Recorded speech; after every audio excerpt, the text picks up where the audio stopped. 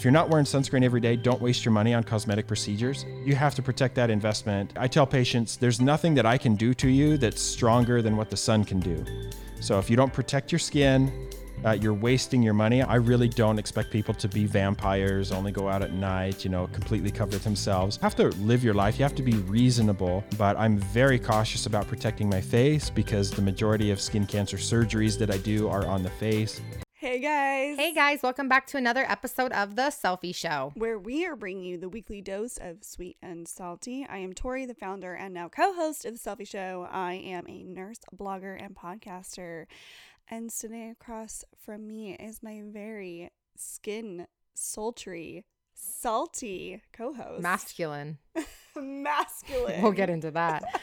And I am Sam. I am a flight nurse, college professor, podcaster, powerlifter, and co-host of The Selfie Show. And today we are talking off the clock about something I have been wanting to do since I first joined as co-host, skincare with a dermatologist. Mm-hmm. Thank you. This is all of the things today, you guys. Oh, this is such a good episode. So many tips, so many tricks, all of the insider deets. Literally headed to Target after this to buy everything we talked about today. And don't worry, we have linked in the show notes all of his suggestions. Oh, you guys, it's such a good chef's it's such kiss. A good one. Chef's kiss. Love this. Okay, Samantha, should we do our tips of the week? Yeah, do okay. them. What do you got? Mine this week is a Netflix. Shocker. Wow, so surprised. Wow. Okay, so mine this week, it's not really new news, but Outer Banks, you guys. It's so good. I'm obsessed. Okay, I've heard of it. I have no idea what it's about. Okay, so essentially it's set in the coastal town along the Outer Banks of North Carolina, which, I don't know, it's a beautiful setting. Let me just say that. But so basically it's kind of based on this social divide between wealthy residents and like working class locals. So you've got the kooks and the pogues, right? Like, is this like the OC but in North Carolina? Kind of. No. Okay, no, it gives me almost what was that show? Bloodline. Kind of Bloodline. I mean, did you see that? Okay. Anyway. So it follows the group of pogues, like these young teenagers, and they're on this mission to find treasure that the main character, John B., who is adorable, love me some John B. Is this set in like current, like 2020? Set in current times. Okay. Set in current times. And they discover this legendary treasure, and it's like it's a lot of conflict between teens and this isn't the Goonies? Upper class, lower class. Because it sounds to me like you're describing the Goonies. Kind of. No. I don't know, but it's really good because it's like love, fighting, friendship, money, like all of these big concepts, and it's just so fun. It's a great show. Some of it's a little out there, like outlandish, like these things that happen to them are like a little crazy, and you're just like, this is over the top, but it's really good. It's a really, really good show. Highly recommend for you guys. Definitely check out Outer Banks for sure. All right, Sam, what is your tip of the week? Well, my tip of the week is if I'm too much for you, go find less. I also saw this nicely worded like another way, like a couple weeks ago, that I'm not going to water myself down for you. You can choke. That's on brand. That's on brand. Very on brand. I mean, we dropped the single girl, married girl life tip and replaced it with unpopular opinions, which I don't regret because I really love that for us. Love that. But so sometimes I'll just throw in my tip of the week and kind of loop it back. But no secret, I'm like obviously very single, dabble here and there in the dating world, but I hate it. And here's why. Here we go. I like hung out with someone like 4 times, like a handful of times. Not anything super serious. Did it have the potential? Perhaps. But obviously I'm busy. So I'm not going to downplay the fact that I'm super busy. It is what it is. But I'm very honest from the get-go about what I've got going in my life. 2 jobs, podcast, powerlifting. You got a lot going on. I got a lot going on. But I've always been a big advocate for you'll make time for the things that are worth making time for. And I will, if you're worth making the time for. If you're not, don't get mad at me for that. Wasn't worth my time. But someone today that I hung out with a handful of times told me, let me just read this treasure. We're pulling it out. We love it. We love a treasure moment. This is just an interesting comment. You have unusually long workouts to work around. I don't knock the workout grind, but I learned that powerlifting is something I would not prefer my girl to do. I'm just telling you so you understand how it comes off. This comes from a place of care when I say a lot of these characteristics come off very difficult to work around and also very masculine. Who hurt you, dude? Who hurt you? So if I'm too much for you, go find less.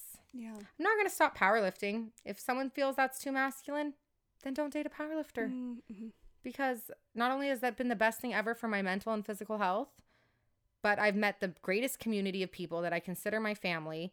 So that is my happy place and happy time. So I'm not going to give up powerlifting to seem less masculine for a guy. Okay. If you're jealous that I can outlift you, just say so.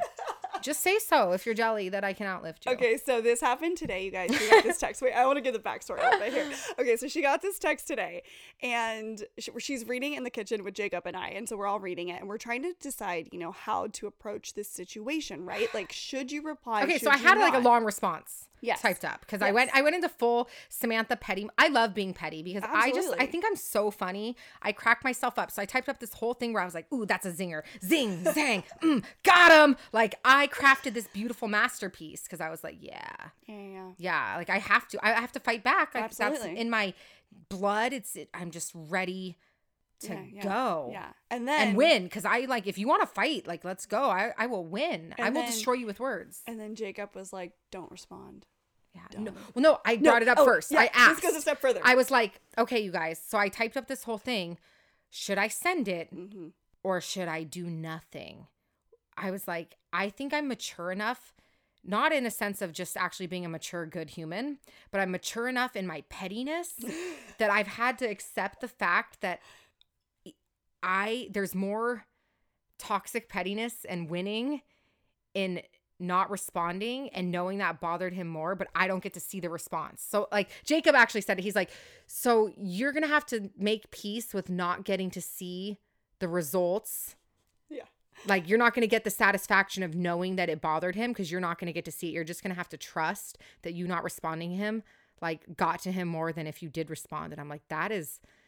That's next level. Okay, and can we drop another tip for all of our selfie? So we tried to do this. There. Okay, so we went over the options, right, of what to do. We were like, should I just like it, like the thumbs up on iMessage, which was I was very close to doing that because that would have been really good. And then we were like, turn red receipts on. Yes, this is a caller daddy tip, you guys. For any of you who listen, I know many of you do. So the tip is to turn it on. However, we learned this the hard way. If you're dating someone, okay, if you guys are dating, no matter what the setting is with them, turn it on before. Yeah. So we tried. So I turned on my red receipt because, okay, if you didn't know this, red receipts don't have to be turned on for everyone. Correct. Toxic tip. Which I did not know. I didn't know that. Yeah. So you can turn red receipts on for an individual person. So if there's like someone you're dating and you want them to see that you read your message and not respond and you want to be like that petty and toxic. So all you do is go into their their contact profile. Yeah. And you go to edit and right down at the bottom it says send red receipts and you just click that on. You just turn red receipts on for individually them. Because normally when you go to your settings, it's like turn red receipts on and it's just one option and it applies to all your text messages. But you can go to your individual person. Didn't know that. I love that. Yeah, and do it. But it's not retroactive.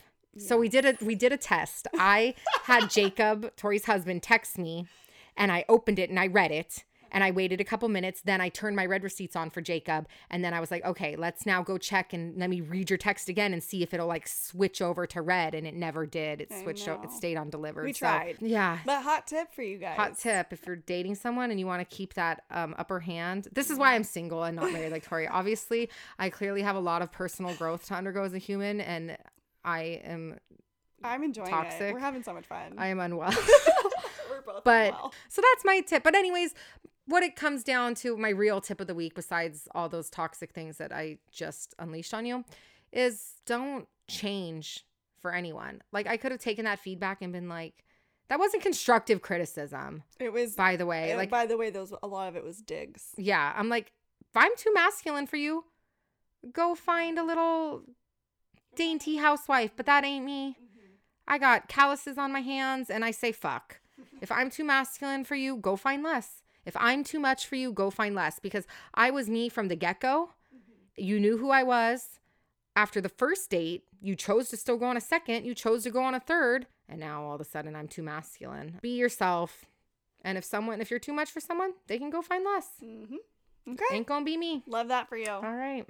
Okay, unpopular opinion. This was one that struck me the other day. That I was love like, this one is, I have an issue, you guys. I have an issue, okay? Unpopular opinion. Joggers, I have beef with you in the scrub world, okay? Said it. Finally. I have beef with it. I hate joggers. Okay, here's scrubs. So many reasons why. First reason, what shoes are you supposed to wear? Because here's why. I like to wear my compression socks, and you can't wear socks with joggers. Like, first of all, that is a big problem. Like, and you should be wearing compression socks. If you're not wearing compression socks, you are I physically doing can't life have wrong. the worst circulation in the world. Like, I have to wear socks. So there's that. Then I can't wear my clogs, which makes me really sad. And I know, yes, you guys, I'm a clogs They're girl. so gross. Come at me, okay?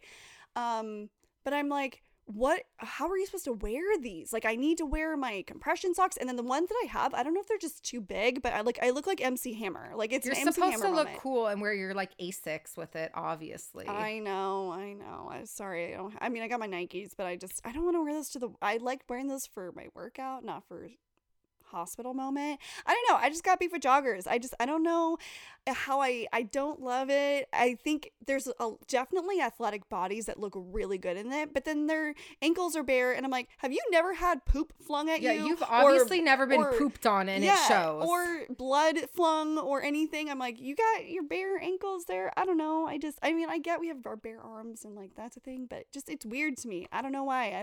I personally don't like them because I have cankles and I feel like very discriminated against that I can't wear joggers. This is purely from a place of jealousy, is that I can't wear them and look good in them, so therefore I hate you if you can. Can we also talk about the fact that you can definitely tell the age of the person by what they're wearing? For sure. So if you walk into a hospital and you see someone wearing jogger figs with the like sleeves that are like the kind of short sleeve jogger figs, and they're wearing like Asics, baby nurse, new grad. They've been a nurse for like less than 5 years. And then like printed tops.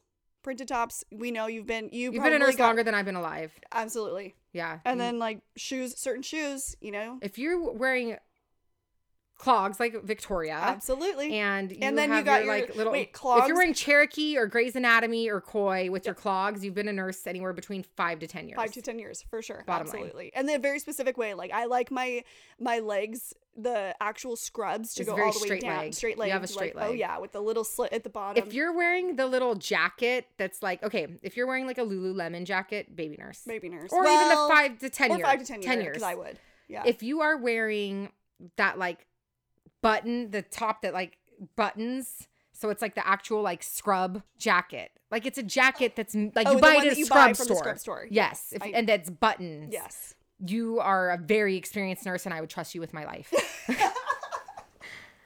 What about the bonnets? Bonnets with like the print tops that, everyone's I will wearing? trust you with my life. You Absolutely. are the backbone of this unit. You are the backbone of this unit. Or if you wear the swishy jacket too, you love that for you. Yes. You you are keeping this unit alive. You are holding everyone around you together. It is funny how much the trends that are going on right now, and you could just tell from a mile It's funny, away. even like the baby doctors, the residents. The ones who are wearing Patagonia. Yes. Patagonia, and they're wearing their figs, Yes. and it's like, sir.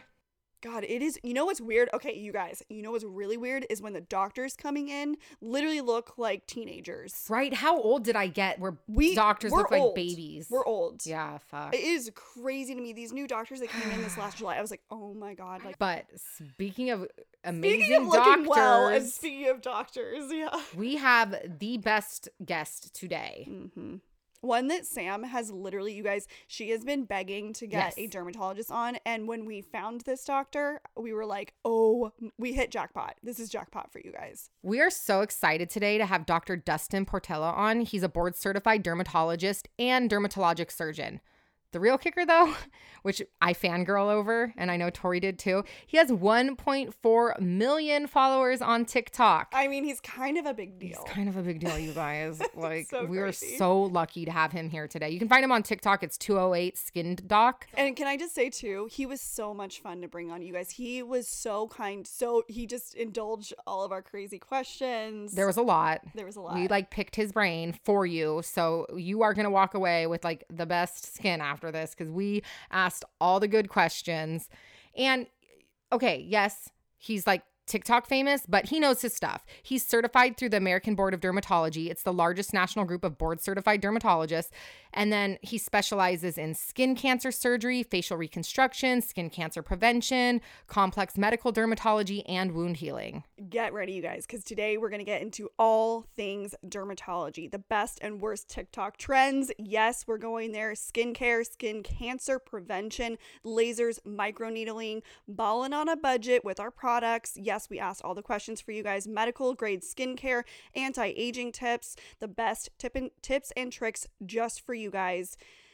All of the best products that you need to stock up in your cabinet. And trust me, the list that he gives us is not what you think it is. I love his take on products in general. And I think that this is actually something that we need to be talking a lot more on. Skincare made simple. Honestly, I think the internet makes it out to be much harder than it is. And he really simplifies it for you. Yep. We get into all things social media as a doctor. Not only that, you guys, his practice has been featured on Shape, Marie Claire, and BuzzFeed. You guys, we're getting all the juice today. So without further ado, let's dive into the show.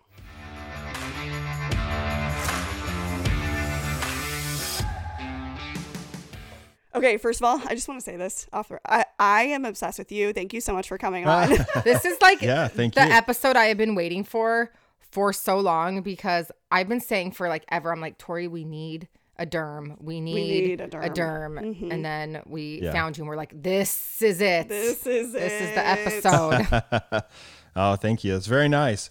Yeah, I about once a month I go to the surgery center because occasionally, like I do almost everything in the clinic, but occasionally a patient wants to go to sleep, or like today we had somebody who had a bleeding disorder, so they don't clot very well.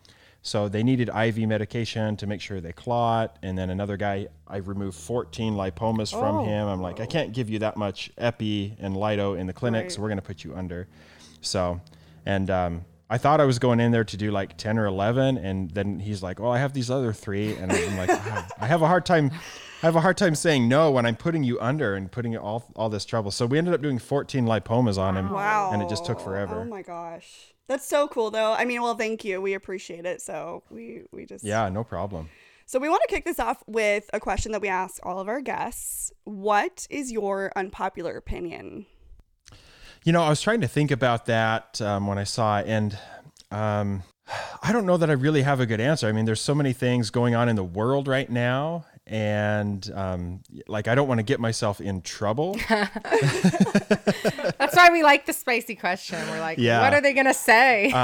So I would say right now, my unpopular opinion is like, I'm a big advocate for individual health freedom.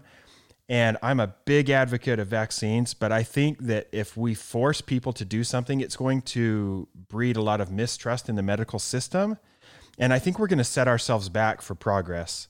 And like, I don't want anybody to come away from that thinking like I'm not in favor of a vaccine or a treatment or anything like that. And I'm trying not to get too specific on purpose, but I think the answer is education and not coercion. And I think if we use coercion, it's going to inhibit medical progress on other things because we're going to have to do this kind of stuff again in the future. So I love that hot take.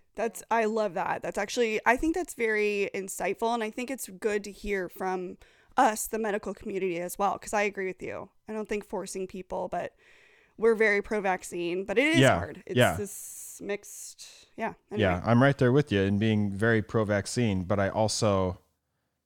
I think that there's some unintended consequences of putting people in a position where they haven't been educated enough to make that decision. And I think the answer is we just need to educate more. Okay. So Sam is a big TikToker. Let's just say, so she's big on this. And I want to jump in with this question because I think it's like so much fun. What are the best and worst TikTok trends that you have seen in the dermatology world as far as skincare? Yeah. So there's so many of them. I mean, I feel like that's how my platform got its start, was just trying to answer some of these things. And so I jotted down a couple of things, but like so many people are interested in putting food on their skin and creating these DIY skincare things like Really? Yeah, like pulling Like things out of the yogurt pantry, like and- yogurt and Yeah. honey and turmeric and lemon juice and baking soda. And I'm like, these things, you can consume them. They don't need to be on your skin. Maybe if we didn't have options for like masks and treatments and stuff, but we have amazing options over the counter. Like you don't need to go and concoct something in your kitchen. Like leave it to the chemist, purchase inexpensive stuff and use it. There was also a trend that came along for a little while on individuals using their period blood as a face mask to treat acne. Oh, my what? God. Why? Oh. Yeah, Oh. I can't figure it out either, but I mean, there were multiple videos with millions of views encouraging people to do this as the way, like, I never got acne because my mom taught me how to do this. I'm like, or you had good genetics. Oh, Oh, no. Eeh. Yeah. Mm-mm. So That would definitely not be. that like takes the cake for me as a no-go skincare trend.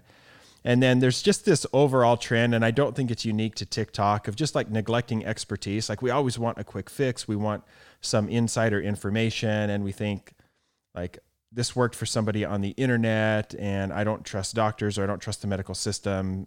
So I'm going to like just decide that this is the thing that I'm going to do because somebody else said it. And I don't know. So just this overall trend of neglecting expertise in favor of a quick fix. So that's just kind of some of the stuff that I came up with. Yeah. What are some of the best trends you've seen? So, You like? there's a couple big creators that have gotten big because they talk a lot about ingredients. And I think just overall the trend of consumers that do start to understand and research ingredients. I think that now more than ever, we have a group of consumers in skincare that are educated about what ingredients do, how to look for active ingredients, how to look for irritants or allergens. And that in turn has driven a response from the skincare industry to create better products. And one of the brands that I've seen this happen with is Mario Badescu. They have been, well known for their spa in New York, and they create a lot of products that are heavy on fragrance. And as long as you're not allergic to fragrance, it's fine. But because of that, they got, kind of a bad reputation among some influencers. But they listened to kind of that feedback, and they came out with, in my opinion, a set of like great cleansers that are fragrance free, that really do a good job. And it was really driven by consumers who are digging into ingredients and saying, this is what we demand. So I think that's one of the best trends that I've seen come off of TikTok.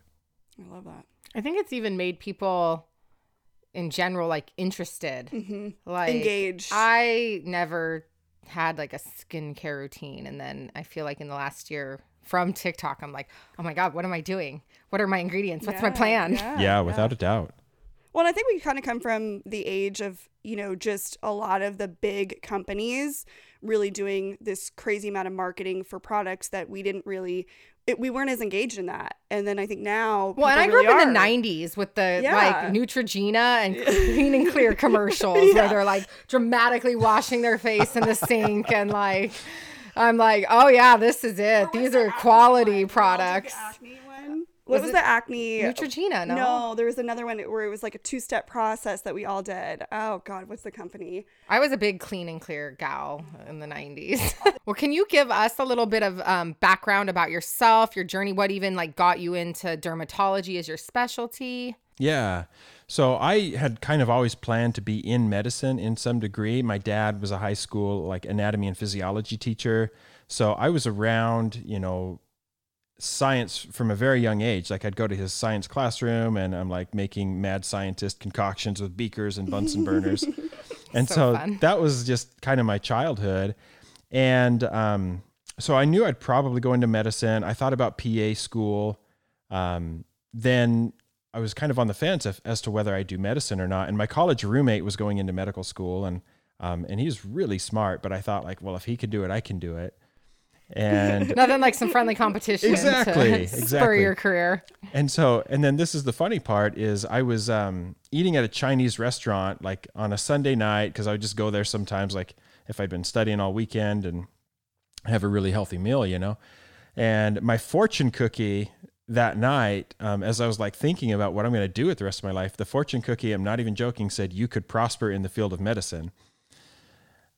And so I was like, all right, that's it. I'm going to tell everybody from now on. I went into medical school because a fortune cookie told me to.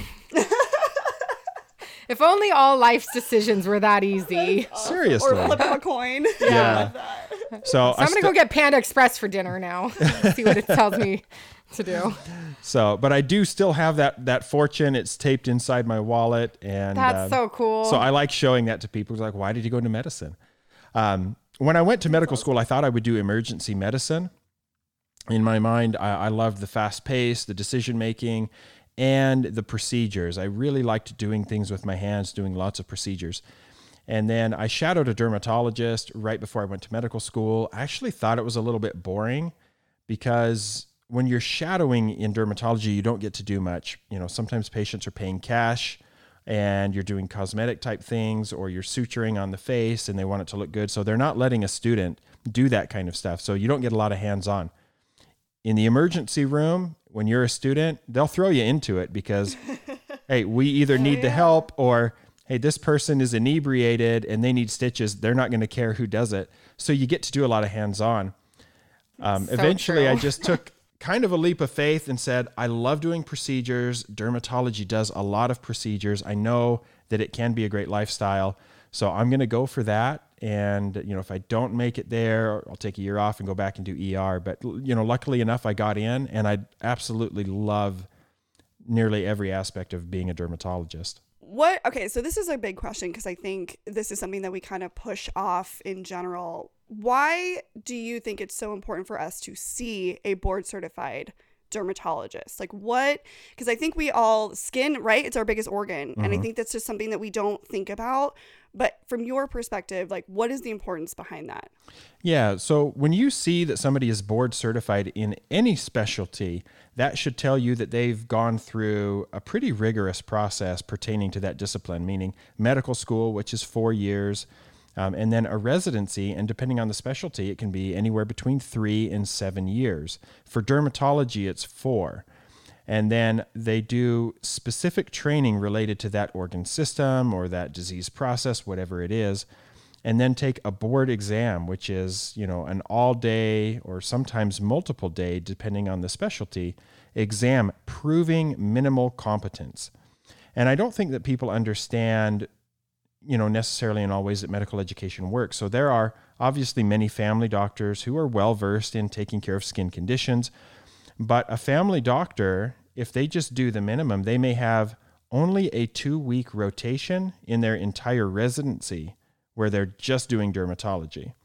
And they'll see skin conditions in their continuity clinic and things. But as far as really a deep dive into the pathophysiology of skin, it could be as little as a 2-week rotation over the course of their 3-year residency. You know, I am not the type of person that should be managing anybody's diabetes or high blood pressure because I really didn't get that kind of education in my residency. So there's just so much knowledge to be gained that when you see a board certified dermatologist, you know that they understand the pathophysiology of skin, that they know how to do cutaneous surgery, that they know how to write the prescriptions that are going to make your skin better. And there's still, you know, a lot that I learn every day, but I know that when I see a patient, I'm generally prepared for almost anything they can throw at me if it's part of their skin, hair, or nails. I think that speaks to how broad your scope actually kind of is under skin, though, because you are doing things for like aesthetic purposes as far as like clearing up skin and things like that. But then you're seeing like the skin cancers, you're doing the procedures, you're like anything and everything in between. And then there's even the other like aesthetic world of like Botox, filler, microneedling, lasers, and things like that. So what kind of, in your own practice, do you have like an area you kind of tend to specialize more in, or do you keep it like completely that broad? I think there's just like a lot of us don't know what you guys are actually, I think there's a lot of misconceptions about what derms are actually doing in their like day-to-day practice. Yeah. And it'll depend a lot on what your individual practice situation is. For my situation, I'm the only physician in the practice, and I do work with 2 amazing physician assistants. But because I'm the only physician, I have to do a little bit of everything. And, you know, if there's something where a patient has a need that is not really something that I do frequently, I'll send them out. For example, In dermatology, we get education on sclerotherapy, which is using an injectable solution to take care of spider veins on the legs usually. So I know how to do that. I was trained in the basics of it, but I don't do it nearly enough to be the best person at it. So I send them somewhere else. But when they have, need for a skin check, that's what I do all day. So my practice is majority of it is medical and surgical dermatology. So identifying and treating skin cancer, removing moles, lipomas, cysts, probably 10 to 15% cosmetic, which includes lasers, Botox, and fillers. And then working closely with my 2 PAs to make sure their patients are getting the type of care that I would provide if I was the one seeing the patient. From your expertise thinking about skin cancer and prevention, do you have some good tips for everyone out there of the best ways to help protect their skin and help avoid skin cancer? Yeah, without a doubt.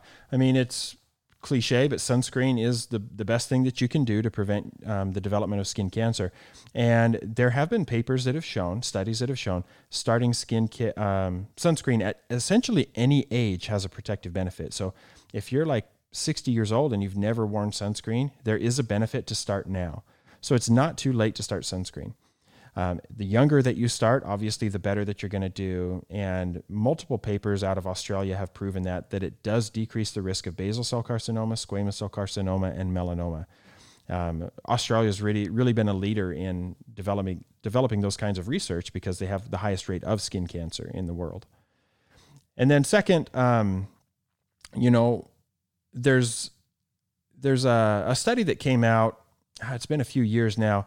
And the patient population were people that had skin cancer in the past, basal cell and squamous cell. And they showed in that paper that individuals who took nicotinamide, which is a B vitamin, vitamin B3, taking 500 milligrams twice a day decreased the risk of developing additional skin cancers in that population when compared to the placebo group. And I don't remember what the follow-up term was, but it was convincing and it was statistically significant. Now, we can extrapolate and hypothesize that it could have a primary preventative role, meaning if you've never had skin cancer, you may benefit from taking nicotinamide. It's a pretty low-risk intervention, but the data isn't there to say it does have a primary preventative role. But for my patients who come in and they haven't had skin cancer yet, but they have a ton of sun damage and I'm freezing precancerous spots on them, I do encourage them to take it. It's good to know. I have my mom and all my aunts have had a ton of stuff cut off of them that is like cancerous and precancerous. But my sister's only 24 and she's already had a couple precancerous things removed on her skin. Mm-hmm. When should people start seeing a dermatologist for their skin checks?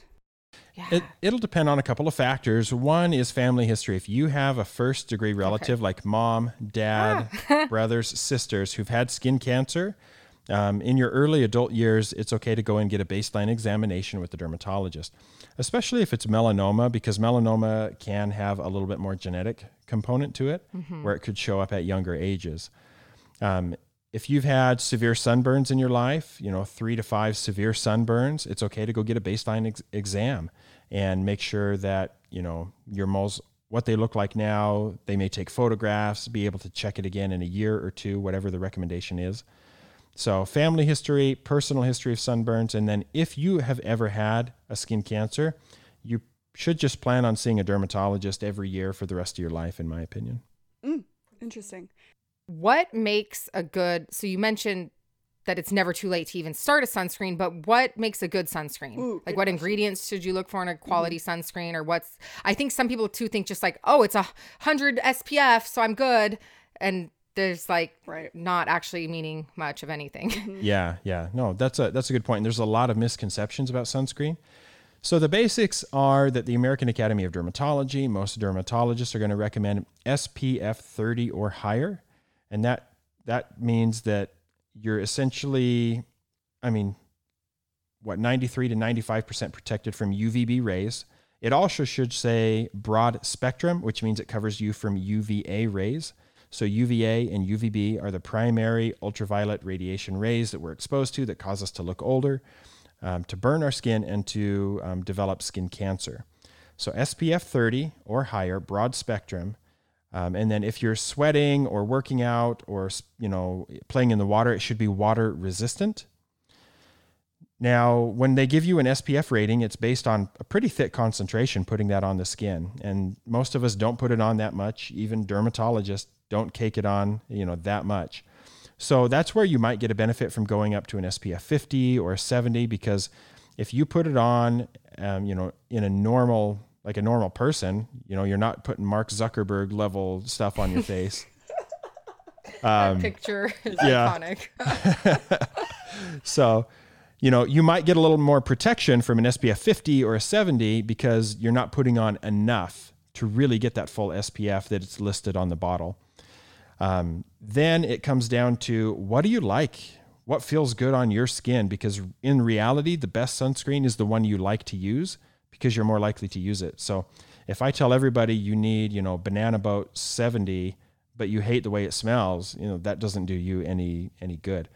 So I don't care if somebody uses a chemical sunscreen or a physical sunscreen. So if your active ingredients are avobenzone, oxybenzone, octocrylene, I'm totally okay with that. If you prefer zinc and titanium, I'm totally okay with that. Just make sure you like the way it feels, so you'll put it on frequently. There's no data to suggest those chemical filters, even though they have shown up in the bloodstream in a study that, we could dive into the details of that study, but there's no evidence that actually causes any harm to people. What do you use? Ooh, here we go. So I use a lot of different ones. So this morning, my sunscreen on my face is the Micro Day Cream from Neocutis, and it's a tinted sunscreen. It feels amazing. I just want to copy whatever you're doing. Okay, Yeah. also, I want to highlight this. If you have any suggestions or things, we'll link it down in the show Perfect. notes for everybody. Yeah. So we'll just put it down there so you guys can just click and go. Amazing, yeah. Micro Day Cream is going to be harder to get. That's usually physician dispensed, Neocutis. And I cheat because I can buy the back bar size. And so it's like 10 times bigger than you can buy from your dermatologist. So it lasts me forever. But, there's a few that I've used quite a bit. Recently, I've been using the Zit Sticka Mega Shade, and it's a really fluid sunscreen. It feels great. I just tried the CeraVe Sheer Tinted, and I actually like that quite a bit. Yeah, that was my new, I think that was like a TikTok recommendation that I found. So I like that one a lot. I don't care for like the regular CeraVe, the non-tinted. It leaves like a horrible white cast if you don't dilute it down or something. So I rotate through lots of different ones. I use a lot of sprays on my arms. Okay, I was going to ask you about spray because Yes. I'm lazy and I like to just spray myself. I always use a cream on my face or whatever, like liquid, but I always use a spray on my body because it's just like a lot of surface area to cover. Yeah. So I either spray my arms, or if I don't need it to be water resistant, I may put on the Elta MD UV lotion. I love that spreads Elta pretty MD. well. Yeah, I've never Elta's tried that. That's the fantastic. one that I love. Okay. So I'm going to Cancun in a week, so I need to. Oh, you got to prepare. I've got other tips for you there. Okay, good. Because I'm like, I want to like look good, but I'm 35. I got to take care of this. We are trying to stay young, so I can't let Cancun just bake me. No, you gotta be careful. So I spray down, especially for guys. I recommend sprays because if you have hair on your arms and legs, it's hard to rub a lotion on that. Mm-hmm. So spray it down. There is a local company. I use a lot of their spray. It's called 208 Co. And they have a spray. It's got aloe vera on it, in the formula. So it feels pretty nice. Is there it's kind of a weird question, but a max amount of time per day someone should be in the sun? Because Jacob and I live by the beach. We're often beach goers. We do always I'm a hat wearer, and then obviously we'll put up an umbrella or whatever. But is there a recommendation from your point of view of okay, this is a little too much sun, get out? So I think even if you're really good about sunscreen, if you spend a lot of time outdoors, you're going to start to get some color, and that's okay. You just have to be aware of it. You really should be out reapplying every couple hours. But if you're in the sun all the time, you run risks of other things if you're not hydrating adequately. I don't think that there's a maximum exposure time if you're adequately protecting your skin, but just be aware, probably going to make you more tired and wear you out just because the sun seems to zap you when you're out a whole bunch. So it makes me exhausted. I get sun drunk or whatever, where I'm just so tired. I fall asleep immediately. Just protect yourself. In general, dermatologists will recommend avoiding the most intense hours of the day, kind of between 10 a.m. and 4 p.m.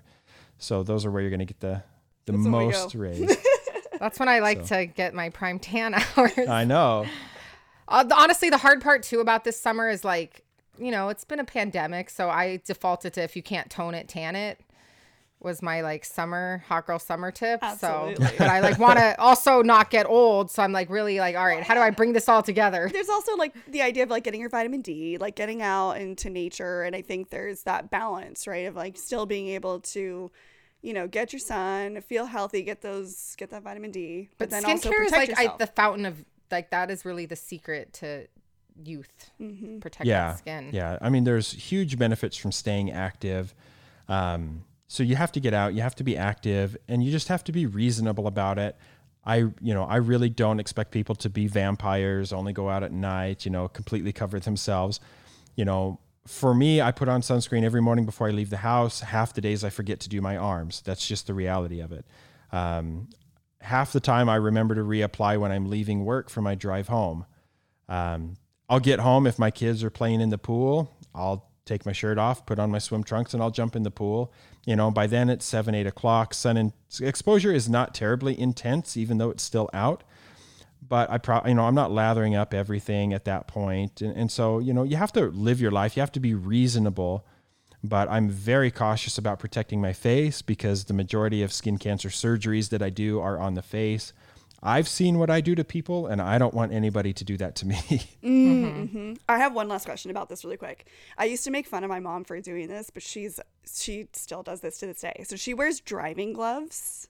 Are you a fan of this idea? The reason, because a lot of us have long commutes, and oftentimes, like, you don't realize, you have your hand on the steering wheel, but like that top part of your hands, like, is there any, like, how do you feel about your hands driving like gloves? age you also? Yes. Like you can almost tell how old someone is by looking at their hands. Yes, and their neck. Definitely. Right? Yeah. So the neck Oh my God, and the I'm gonna hands start doing this. Yeah. totally get neglected. So driving gloves are great. I mean, they're going to protect you. Your hands do start to get a lot of, lentigos, sunspots. So driving gloves, if you can remember to do it consistently, big fan. All right. See, Does your dad have a farmer's tan, Tori? Oh my gosh, yeah, the cutoff. Tori and I's fathers are both farmers. Oh yeah. And my dad has. It's like if you take his right shirt off, here. he literally looks like he's wearing a white t-shirt. It's like, and he's Italian, Spanish, so he gets pretty dark. So his arm is like extremely dark brown. But if you take his shirt off, he looks like he's wearing a white t-shirt. And you don't he has think the about sock those tan areas. line too. It's like, Yeah, I'll have to send you the link for a TikTok, but I had a patient just like that he's in his 80s, farmer, always wore a short sleeve shirt. And there is a 40-year difference between his shoulder skin and his forearm skin. That's wild. I think that's like honestly the same for my dad though. He's going to be 66 this year and he's been a farmer since he was 18 and the farm the sun will age you. Yeah. Yeah. So Okay, wild. so speaking of aging or anti-aging, Sam and I want to know this one for sure. If someone is going to a medical spa, what, in your humble opinion, is the best bang for your buck if you're going for whatever it is, microneedling, lasers? Like, if someone's going in to, like if you're going to spend the money. If you're spending the money, what's the best route to go? Well, it depends on how old is the patient and, what are their particular 35. concerns. 35. Asking for a friend. Totally not a selfish question at all. I think in that circumstance for somebody, still fairly young, that's in the habit of wearing sunscreen every day, because if you're not wearing sunscreen every day, don't waste your money on cosmetic procedures. Ooh. You have to protect that investment. If you're not, I tell patients, there's nothing that I can do to you that's stronger than what the sun can do. So if you don't protect your skin, you're wasting your money. I'm glad to take it, but you're wasting your money. So, probably at that age, I think Botox is a great preventative, and you probably don't need to do it like every 3 months. I do it about twice a year. So all my movement starts to come back, and I'll ride that for a couple of months, and then I'll do it again. Can I ask where you do you do brow, or like where are your Yep. So I do brow, I do my forehead, and I do my crow's feet. Oh, we're twinsies. I need to get Jake. I want Jacob to get it. Yeah. Botox is, Tori and I are big Botox gals, but those are the 3 spots I do it. Actually, I just learned that this is a thing. I did my jelly roll. Oh yeah. I didn't know that was a thing, but honestly, that I Under think your eye. Yeah, under my eye, because when I would smile, I look like I have really big like bags or like circles under my eyes because it was always like puffy when I'd smile. And then she did the Botox under there and now it's like completely flat. I don't have any like, that was like the life-changing spot. Like we are sleeping on the jelly roll, people. Yeah. How do you feel about lasers? Like laser Love them. treatments? Yeah, I love them. There's so many different types of lasers, and you do have to make sure that the operator of the laser really knows what they're doing, because if you address the wrong concern with the wrong laser, you can make it worse. So, but you know, what lasers can do is pretty remarkable. It can be magical. So okay, a lot of lasers are like more corrective, right? Am I wrong? Or I'm not too educated on lasers. Primarily, I would say corrective. Yeah, there is evidence that some of them can serve a preventative role, but corrective is probably what most people approach them for. So what if someone was like looking at them, like what's a more like maybe mild laser procedure for someone who has pretty good skin? They don't have a ton of signs of aging. They don't have like a lot of acne scars or things like that, but they just want to kind of keep it fresh. Like me. This is where, IPL or BBL is probably going to be the go-to there, if you're familiar with those. So BBL stands for broadband light. It's made by a company called Cyton. It happens to be the device that I have in my clinic. And I do have a conflict of interest with the company. I've spoken for them before, so people can take that with a grain of salt. But there's a lot of IPL. We like your Rex, no matter. So it's fine. So IPL stands for intense pulse light, and that's what other companies will make. But they all operate under the same principle. But in the hands of a good operator who knows how to select the right energy, you can really improve red spots and brown spots on the skin. And there's data with the IPL or with the BBL to show that it actually turns on anti-aging genes in the skin. Turn them on for me. Yeah, and turns off senescent genes that make you look older. So it's a fantastic preventative treatment, but it can do amazing corrective work as well. What's kind of like the downtime after doing a laser procedure like that? So with IPL or BBL, usually what you're looking at is feeling like you've had a mild sunburn for a few hours, but we're not breaking the skin. So there's no injury to the epidermis. You can work out the next day. You just have to be good about sun exposure. So it's really like get it done. And depending on if you're focusing on like a lot of brown spots, if you have a lot of pigment, that may flake off over a period of a week or so, but it doesn't limit your activity. What about for like our moms out there or someone who is looking to go for a laser but has, deeper lines or is looking to really kind of just refresh it? Yeah, resurface. Like, do you have a good recommendation for them? Yeah. So there's a number of devices that can resurface, and there's a couple different ways you can do resurfacing. And I'll try to walk it through so hopefully the listener can understand. But there's two principles. There's ablative and non-ablative. So ablative, think it like burns a hole in the top layer of skin. You can see it happening on the top layer of skin. And then non-ablative, the laser energy travels through the top layer of the skin without damaging it and then heats underneath. So that's non-ablative. You won't see a change to the top layer of the skin other than they may appear a little red from the heat. And then you have something called fractionated or non-fractionated. The way that I like to think about this is fractionated uses a lot of little holes and it punches them in the skin, kind of like your background there. All the little spots will appear on the skin, but you have all the normal skin between. So healing is very, very fast. And so that's like aerating the lawn. If you've, seen people come by and aerate the lawn, punch a bunch of holes. Fork it. Exactly. Fork your lawn. And then so that's fractionated. And then you have fully ablative, which is like cutting the grass, just like mowing down everything. It doesn't leave islands of normal skin. So you can do combinations of all of those treatments. And depending on how aggressive you want to be, if you want to be the most aggressive for resurfacing, taking care of lines and wrinkles, then you're going to want to go with like a fully ablative, just melt it all off and let new skin grow. If you want less downtime, you're going to go to like a fractionated, non-ablative treatment, and you can do that on your lunch and go back to work. Got it. Oh, I love it. What is I know it's probably very location specific demographic, but what's kind of like the general price range for like laser procedures like that? Mm-hmm. Like top end, low end? Yeah. So if you're doing, kind of that lunchtime laser where you can go back to work or be at work the next day, you're going to need several of those treatments in order to get a dramatic result, because in general, downtime, is correlated with the type of results you get. So you're going to be spending, depending on the area of the country that you live in, you may be spending $400 to $800 per treatment on something like that. And you'll need, 4 to 6 treatments, potentially 3 to 6 treatments. If you're going to go for the big one and say, hey, I want to do this one time. I don't care if I have to be, in my house for 2 weeks, and if I'm red for 3 months. That type of procedure can cost anywhere, depending on who's doing it, between $1,500 up to, $4,000 to $5,000. Wow.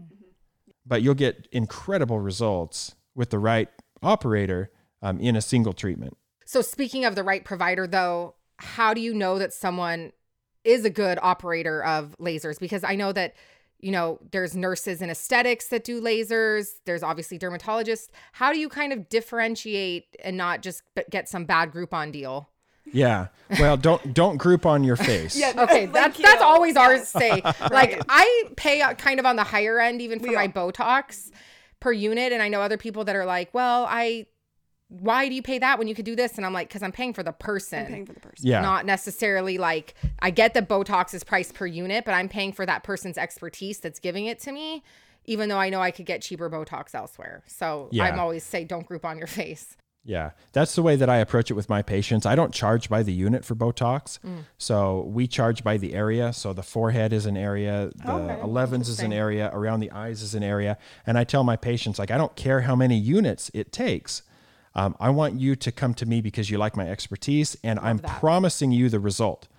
So I hated in residency seeing a patient come in, drop $400 to $500 on Botox, and then it's their first time. So, they need more across their forehead.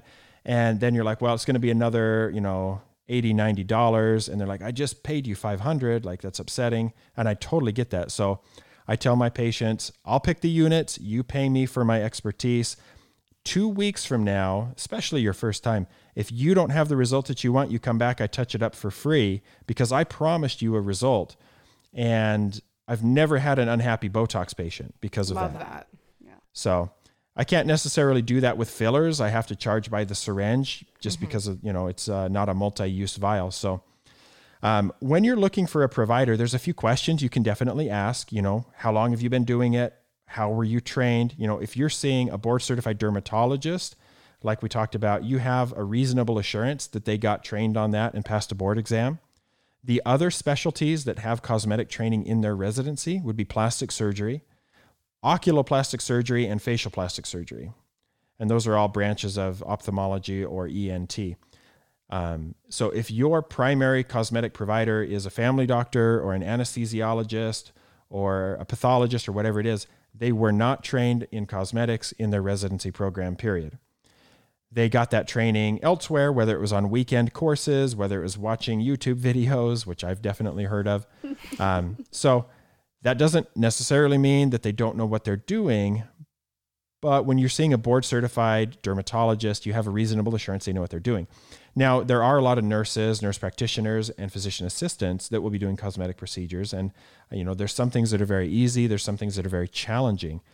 But you can ask those individuals, who is your supervising physician? Like, who's in charge of you? Mm-hmm. If there's something that's going wrong, who will I see if you can't manage it? What are your plans for complications? Because it's very easy to stick a needle in somebody's face and push the plunger. I mean, that's the simplest thing in the world. For sure. So I think part of the cosmetic training somebody goes through should enable them to then manage complications. If there's a vascular occlusion, if one eye is droopy, what's going to be done about it? And then the other part about training that I think is important is being able to say no to a patient.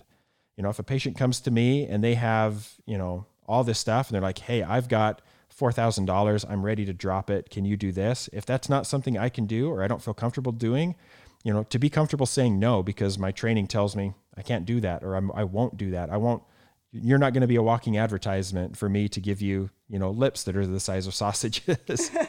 Totally. As far as my head's going to like microneedling and just someone who maybe wants to go in every other month for like, not necessarily a facial, but something like to actually do something nice for their skin to kind of resurface. Do you have good recommendations or like, do you have something that And we're thinking more balling on a budget as far as away from lasers and more towards that. Yeah. I mean, microneedling is fantastic. It's kind of like a fractionated laser without the heat. You know, you're aerating the lawn, so to speak. You're putting lots of tiny holes in there. You generate new collagen, but you're not creating enough of an injury to scar. So it can help you to get a more youthful look. There's evidence that it may help to break up some pigment. So I think microneedling is a great treatment to do. It's pretty low downtime. Whoever's doing it, it's unlikely that a physician is going to do your microneedling. So, just ask who their supervisor is. What if there's a complication? If you get a cold sore and you just had microneedling, that can be dangerous. So who's going to write a prescription for you? Microneedling with PRP or without PRP, do you think there's like an advantage to that or not?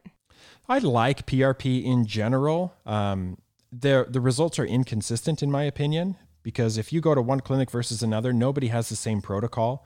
There's no universal standardized protocol across the country. Everybody's going to be using a slightly different device and their protocols can be different. My general experience is the younger you are, the better results you'll get from PRP. Started. So, I've done PRP on patients who are a little older. And what are we trying to get from PRP? We're trying to get growth factors. We're trying to get cytokines. We're trying to get all the good stuff that's running through your veins. It's just a fact of life that as you get older, you heal more poorly, you have fewer growth factors. And so it's harder to get the good stuff out of somebody who's elderly versus somebody who's young. So I do PRP in my clinic, but I don't twist anybody's arm to get it because I just don't think the results are something I can promise. I can say it's an add-on. It may be helpful, but it's going to cost you more money and I can't guarantee something. My life goal right now is just to be do well enough in my career to have expendable income for PRP. That's like my only goal right now. So how often do you recommend actually doing like a micro needling? Because it's not like every month, right? That's a little too soon turnaround time. Yeah, if you're just doing it for the first time, you may do it every month, like 3 times in a row to really get you a jump start. And then maintenance can be anywhere between 2 to 4 times a year, I would say. Mm-hmm. I like that. Okay, so talking products, because I think that this is a big whole, it's a whole enchilada. I'm really curious, for someone who's balling on a budget, what are your favorite go-to products for skincare or like brands that you like that are just like off the shelf? Like, are there things that you could recommend that you feel like, yes, these are great? But before we get into that, we've already said it. Are you ready to travel? Are you burnt out? Are you looking for something new? Because if you are, now's the time to revamp that resume. And let me tell you guys this. I was actually just helping a friend with her resume, and she's actually an RT. And so I referred her to the Resume RX. You guys know we've talked about it here several times. This is the best way to stand out in your job search. And we did the plug in. So she purchased the bundle and then plugged everything in, and it was perfect for her too. So not only nurses, but RTs. I think this is actually super applicable for anyone.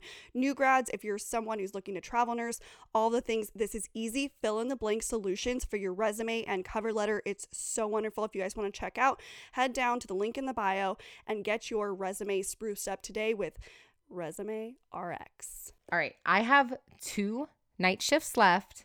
Woohoo! And the only thing that's gotten me through this day shift, night shift madness is Beam Dream. You guys, we have been talking about this nonstop over here. Beam creates the highest quality functional supplements for better balance, energy, recovery, and of course, sleep. That is by far me and Sam's favorite product in their line. I love their Beam Dream, the powder. You guys know I do a little water with it, maybe a little almond milk at night, 30 minutes before bed. I swear I hit the pillow. I am ready. I am lights out after I drink this. 2 capsules at night. I could not say it enough. If you have trouble with sleeping, whether it's because you have trouble going to bed or night shift struggles, Beam Dream. Yep. We swear by Beam. Head over to beamtlc.com and use code SELFIE, CELLFIE 15 to get 15% off. That's beamtlc.com, code SELFIE, CELLFIE 15 for 15% off your purchase. Yeah. So there's a number of great brands out there. And, I'll start with kind of the big box retailers. You can get some amazing products from CeraVe, from La Roche-Posay, from Vichy. I have those are all some 3 favorites. of those right Yeah. now. That's good. So Skin Fix is really good, and It Cosmetics. Surprisingly, a number of those are owned by L'Oreal. I mean, they own like half the aesthetic cosmetic companies.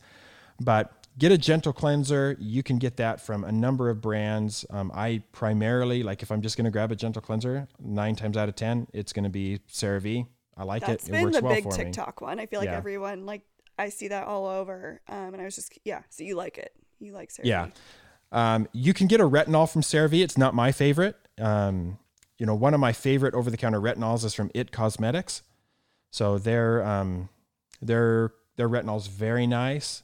Trying to think of what else. Vitamin C products. Vichy has a couple really nice That's vitamin C's. the one I just used this morning. Yeah.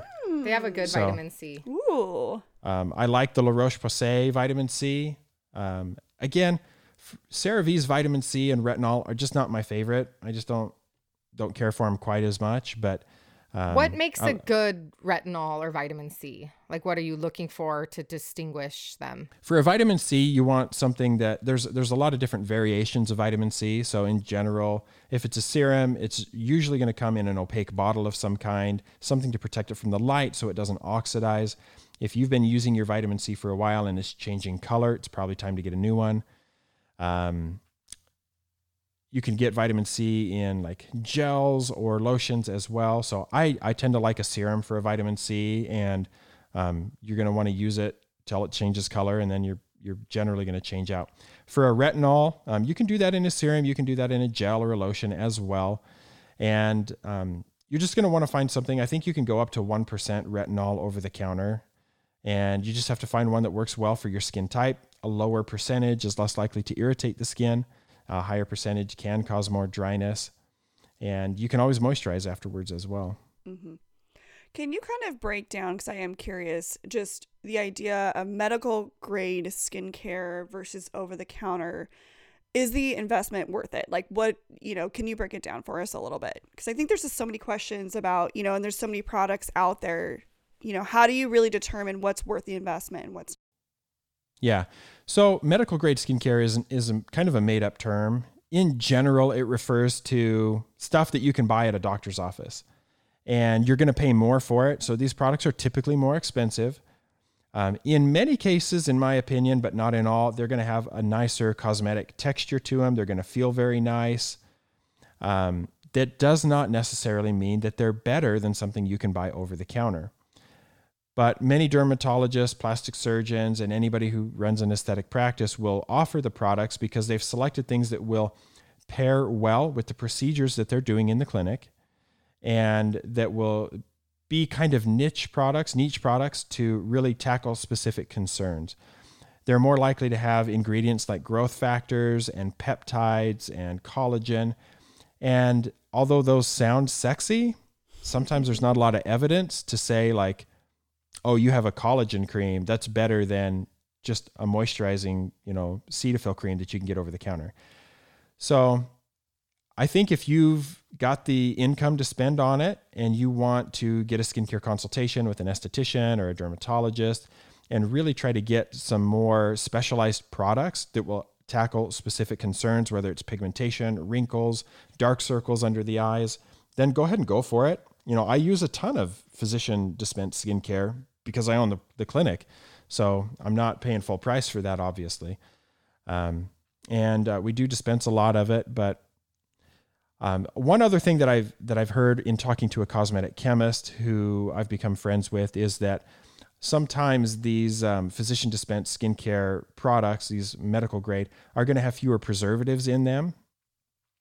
And when the big box companies, create a product, it may have to have a shelf life of 2 to 3 years, depending on shipping and storing and when it's finally sold and used. So the levels of preservatives may be higher in those, whereas medical grade skincare, smaller sizes, smaller quantities, a little bit shorter time of production to consumption for the consumer. So the shelf life doesn't have to be 2-3 years. It can be just 1 year, less preservatives. That may not always be the case, but that was their observation, and that's what they do for a living, is formulate medical grade skincare. So I feel like with skincare, there's so many, like, now I think in the age of social media, words that are like or ingredients that people are just now discovering, but a lot of people have no idea what they mean, what their use is, like why you would even use them. It's like, we've already been talking about like retinols, vitamin C, there's like hyaluronic acid, there's like neaminidase, like all these little like ingredients that people are like, oh, I need this product, but they don't even know that they maybe even actually need it or not, or like what they do. What, if you were going to like break down just like someone that is kind of lazy, doesn't have a lot of time, they want just the most basic skincare routine, like what that would include, and then maybe someone who's like super into it and they really want to like do all the extras, what the differences between would be for someone who wants like a basic skincare routine versus like in a more elaborate one. So starting on like that really basic end, like the guy who doesn't want to do anything, if I can just get them to wash their face and put on sunscreen. All our bachelors, wash your face and wear sunscreen. Including my husband. Thank you. Have you ever seen that meme though, where it's like guys who use the same bar of soap they wash their balls with, and it's like this smooth hamburger bun, and then it's like girls with their 12-step skincare routine, and it's like a sesame bagel. I'm like, why is that so true? I hate men. Totally. Or like the bottle and it says like shampoo, conditioner, body wash, motor oil. Yes. And it's like, and their skin is just glistening, glowing. Yeah. And then it's like, we have our 12-step routine and we're like, oh my God, breaking out. Yeah. So yeah, that's just good luck, I guess. But yeah, just wash your face, put on a sunscreen and you're covered. You know, that's the bare minimum. But if you really actually want to have a routine, things that are going to do good things for your skin, not just protect it, sunscreen is number one. And then number two, I'd start using a retinol at nighttime. That would be the second best thing I think you can do for your skin. And then the third step would be using an antioxidant serum in the morning. Usually vitamin C is what you're going to find, which we kind of just talked about, some favorite brands and stuff. But those things are going to cover, in my opinion, like 90% of what your skin needs to have a solid routine that you can live with for years. And then from there, if you want to get into like being super extra and you want an eye cream and you want a peptide moisturizer, you're going to spend a lot more money on those things and you're going to get diminishing returns. So remember, you've already accomplished like 90% of what your skin needs. And now you're buying a $60, moisturizing cream and an $80 eye cream, and you only have 10% to go, and you're spending more money on one product than you did on your first three. So, but an eye cream is a good place, to go to next if you're doing those basics, because the eyelid skin is so thin, it's so sensitive. So getting a peptide-based eye cream, I'm a big fan of, to help firm, tighten, brighten. Then, moisturizers with ceramides in it, you can spend a little bit more money on those kinds of things. From there, there's so many other things you can get into depending on specific concerns. Some people like to do facial exercises, gua sha, those types of things. And there's some temporary benefit to them, but I don't do anything like that. Yeah. Recommendations for a eye cream or what was the other thing? Or moisturizer. For eye cream too, for dark circles, because I know there's a lot of people like that really battle the dark circle under the eye. So if you want something that's heavy with growth factors and peptides, that's where you're going to go back to medical grade skincare, because you're going to pay a lot more for it. But they're putting in a lot of those active ingredients. They're researching. They're really coming up with the best protocols, in my opinion. And that's going to be companies like, Neocutis, SkinCeuticals, Skin Medica. They're going to have very good eye creams. But from an over-the-counter perspective, you can walk in and buy it right now. I think Rock makes a really good eye cream. Oh, that's a good. I actually was using their, their like nighttime wrinkle eye cream. I forget what it's called, but I bought it at Target. Yeah. So, it's, not terribly expensive, but it's not the cheapest one either. But Rock, makes a pretty decent eye cream. And then I actually like the Cetaphil eye cream. It's that's a good suggestion. I can't remember the full name of it, but it comes in a little tube. It's got an applicator on it, and theirs does include peptides as well. Oh, interesting. So okay, good. I think, Cetaphil is a good one to do on a budget when it comes to an eye cream. If you are trying to convince your partner, significant other, who is, let's go with like mid-30s, and he's just the guy cough, who wants Jacob. to cough asking for a friend, and you want to get them into it. What are some good tips you have to help kind of ease them into some skincare? So it's important to try to make it easy. Don't try to introduce somebody who's not doing much to a 10-step Korean skincare routine. You're losing that battle from day one. But just start with the basics. And for a guy, try to pick something that is, it's not going to be the same product that you use. So there's sunscreens that are made and marketed directly to men, and they don't smell, awful. They have a pretty lightweight texture because guys don't wear makeup, by and large. So they don't want something that they can feel on their skin. So there's a couple of companies that really market sunscreen for men. My favorite is probably Mantle, Mantl. I do have a conflict of interest with them as well. Just heads up that I am on a consulting agreement with them. We'll link them in the bottom because I personally want to use that recommendation. So I'll take it. So I like theirs. I used it for a long time before I became a consultant for them, but it's a gel. It's totally clear, totally transparent. And it doesn't cake up in beard. If you're bald, you can rub that all over your head. And then Get Mister, Get Mister is another one that's made and marketed to men. So finding, something like that's a little bit, just marketed, it feels masculine, they're maybe more likely to use it than if it's something that, is pink and flowery, even if it's good fantastic stuff. So, but there's a lot of companies making stuff for men, but stay away from like Axe, Axe body wash and stuff like that. Please, men, stay away. We don't need any more guys walking around smelling like Axe body spray in this world. I had a bunch of products sent to me from Dr. Squatch, and I like those a lot, actually. They had pretty good scents, and they're, marketed in a pretty manly fashion, but they're really good natural ingredients. For the partners, are you thinking like just like a face wash, a sunscreen, and like one or two other things? What do you suggest? So if you can get like a retinol lotion, something that's pretty easy to apply. So if you can get a moisturizing retinol lotion so they don't have to do 2 steps at night. Okay. And that's one of the reasons I like the It Cosmetics one. And it's not necessarily marketed to men, but it is in a lotion and it feels good. It's thick enough. You don't necessarily have to moisturize afterwards. Okay, cool. Okay, so you mentioned retinol at night. What are your thoughts on retinol versus like a retinoid, like Retin-A, or like what's the generic, the Tretinoin? Am I saying that right? Tretinoin. Tretinoin. Yeah. What are your thoughts on like that? Because I did get a prescription strength Tretinoin because I'm just trying to do all the things, but maybe I'm being a little extra. And that's totally okay. I mean, anybody could go to their dermatologist and ask for a prescription of Tretinoin if you want to do something that's a little stronger. The general way that we think about it is when you want the benefits of a retinoid, the molecule itself has to get absorbed into your skin, and then it has to get inside the cell and then inside the nucleus of the cell, like the very middle part that does all the active stuff.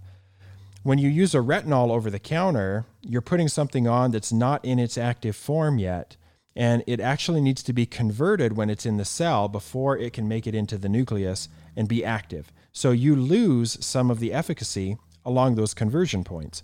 So if you want something that's more biologically active, that you put it on and you're going to get, in general, more effect for anti-aging, more effect against acne, then you're going to want to go with a prescription grade, Retin-A, Tretinoin, Tazarotene. Those are just going to do more for you in general. They're also going to risk additional irritation and dryness. So that's something you have to balance. Yeah, I know like my aunt tried it and it just dried her skin out too much and was too irritating, but I feel like I have like skin that you could just like burn and it doesn't even I don't have sensitive skin at all. So for me, it's worked really well because I originally got it for like my maskne situation on my chin this past year. Like I could not stop breaking out and it's totally cleared that up. But then I was like, ooh, anti-aging, let me slather this all over. And so, but then it was like one of those things I was seeing in like the TikTok world where I was like, all right, I should ask a professional their actual thoughts on it. Just when you're doing anything, just start slow and be patient. Don't use a ton of retinol because you want results immediately. You're just going to tear your skin up and it's not going to help. So just a little bit and just plan to use it consistently for a long time. A dabble do ya, as my nanny would always say. Love me a nanny moment.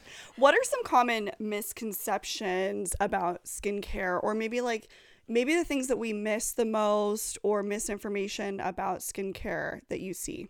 Yeah, I mean, I think the idea that you have to do everything in order to have good skin, that you need to be doing 10-step routine. There's a lot of products that are just unnecessary. They might be nice to use, but most people don't need a toner. Most people don't need an essence. Most people don't need an eye cream. So you don't have to do everything. And, the idea that your skin has to have, no pigment, no texture, no open pores, it's not realistic. That's Photoshop, that's filters.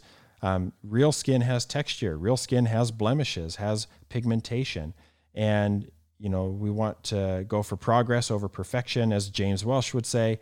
Just be patient and know that, things are going to come up.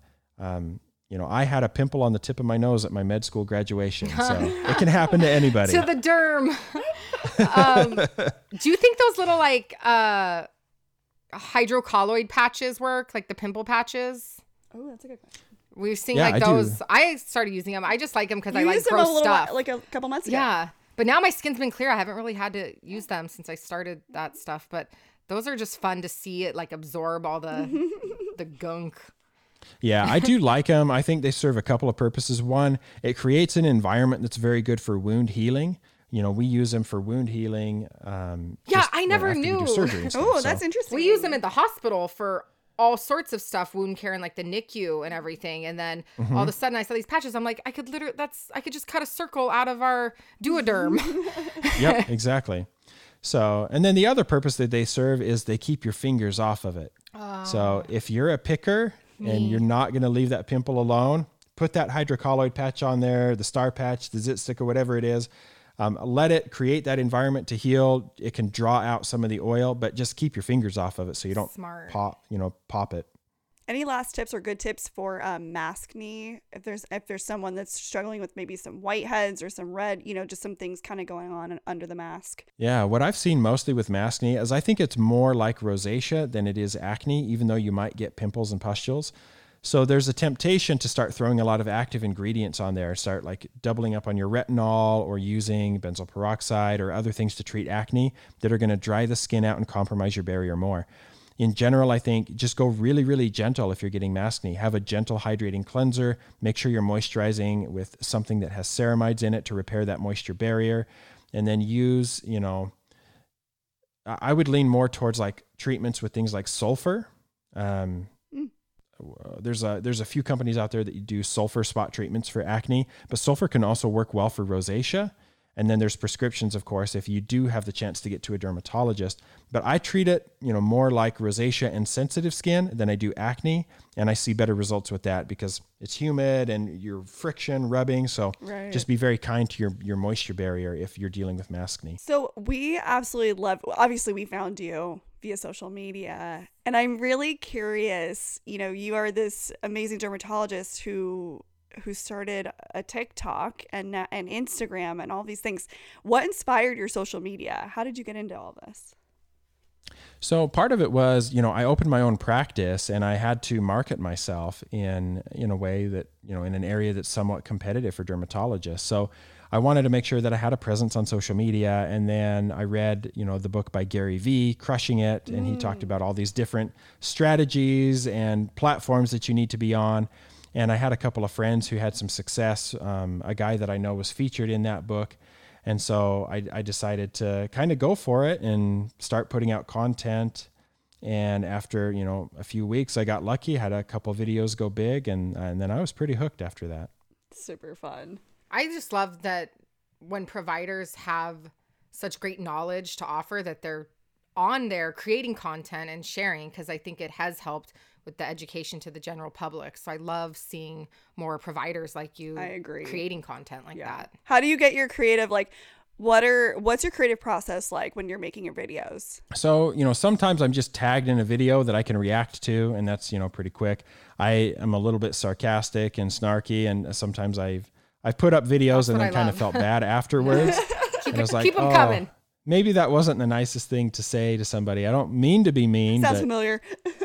So I love it. And then sometimes I spend a little bit of time on the app every day, just listening to trending sounds and watching different trends and trying to think of how can I put a dermatology or skincare twist on that. and make it fun and interesting. And sometimes it works well, and sometimes, it kind of bombs, but just, spending time watching what other people are doing and trying to tweak it a little bit. Yeah, you never know what's going to hit and what's not. What do you know off the top of your head what your biggest viral video was? Yeah, what was your viral? Yeah, I was talking about it earlier today with the anesthesiologist while I was working.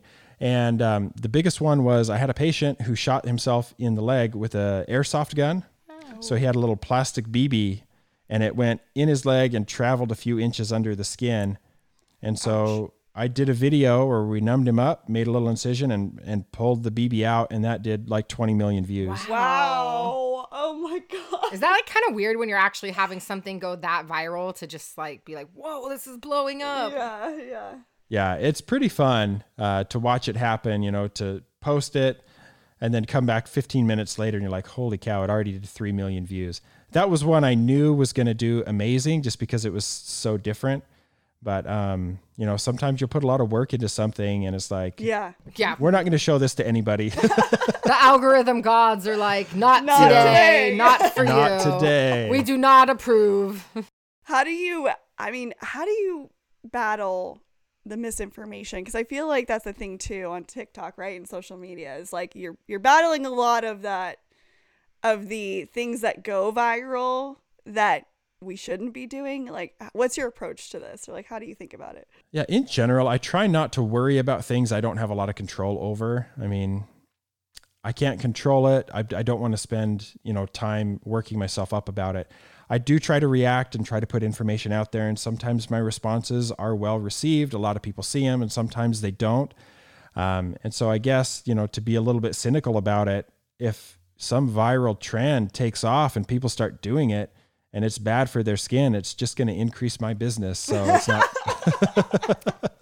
unpopular opinion. It might work for you. I love that. Yeah. That's great. Sometimes people have to learn the hard way. Yeah. I probably should just do a whole series on TikTok of my alter ego unethical dermatologist. Oh my gosh. Yes. That would be an excellent little, so fellow podcaster. Yes.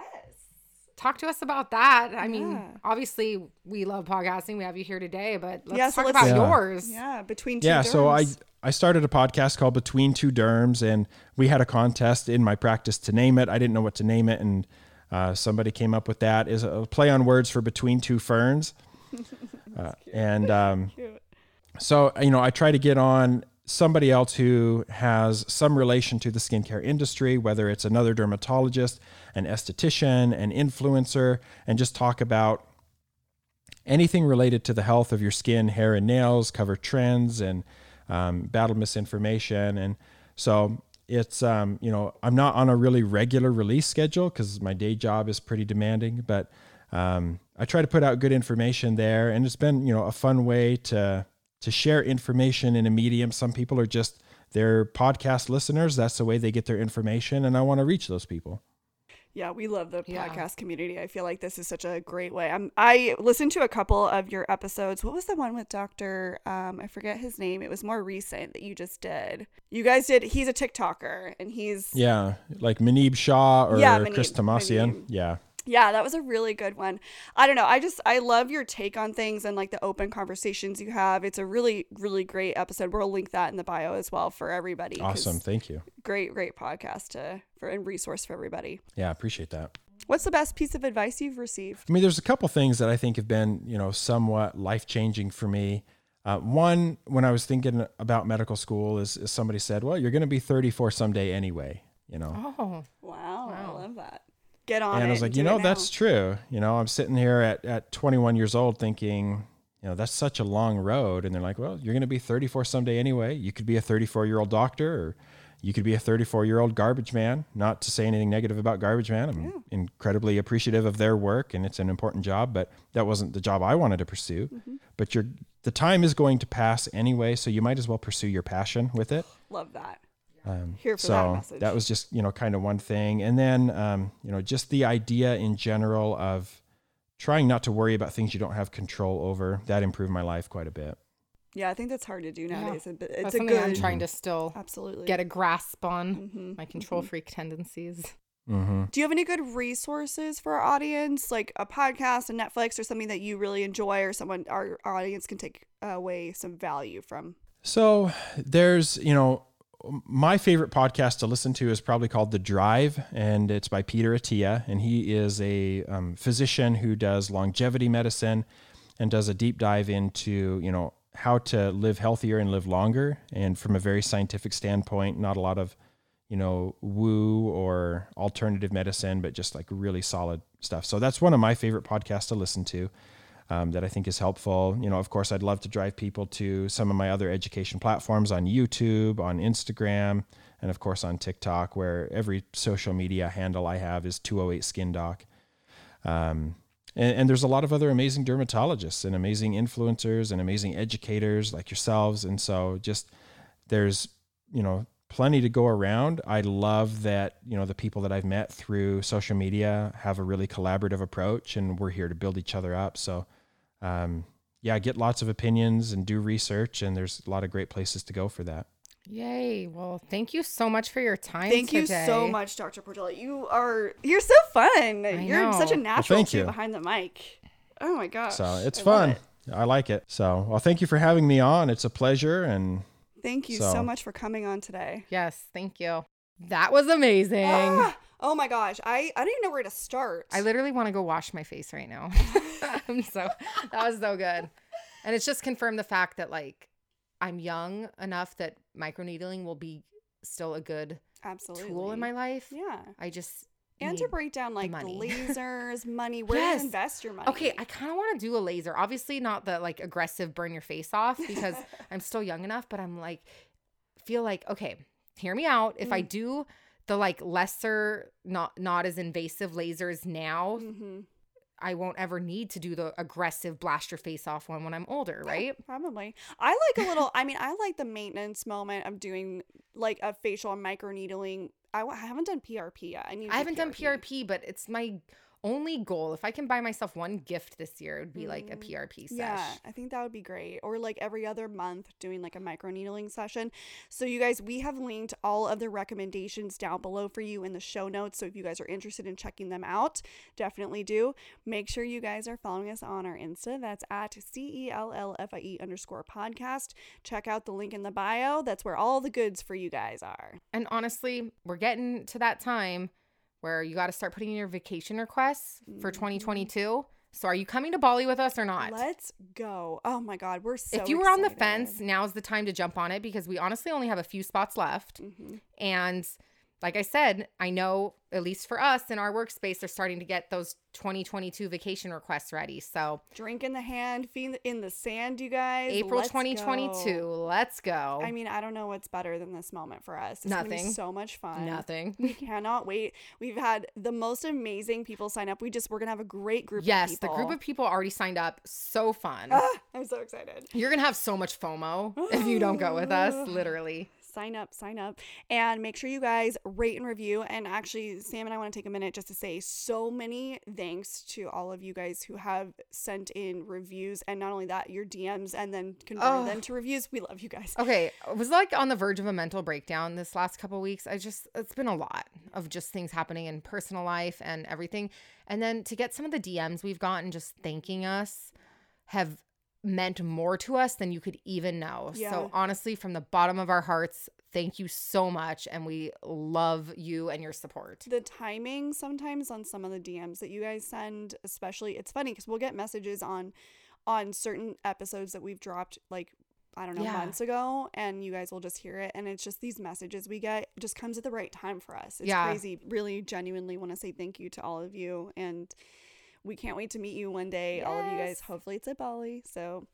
and then make sure you guys rate and review. And when you do, you guys all know you're going to get a swag bag. Free stickers, free pins, badge reels, all the cool stuff. All the so things. Make sure you leave your Instagram handle so we can track you down, find you, get your address, and send you out your free swag bag. Absolutely. And make sure you're following us on our Insta. That's at Nurse Tori. And at Hey Samantha with 2 A's. And we keep saying it, but honestly, there really is a spicy, this one's a very sexy little moment, a bonus episode this week that we thought would be fun to talk about. Get ready. We're excited. Saddle up, baby. Woo-hoo. See you next week, or see you Friday. All right. Bye.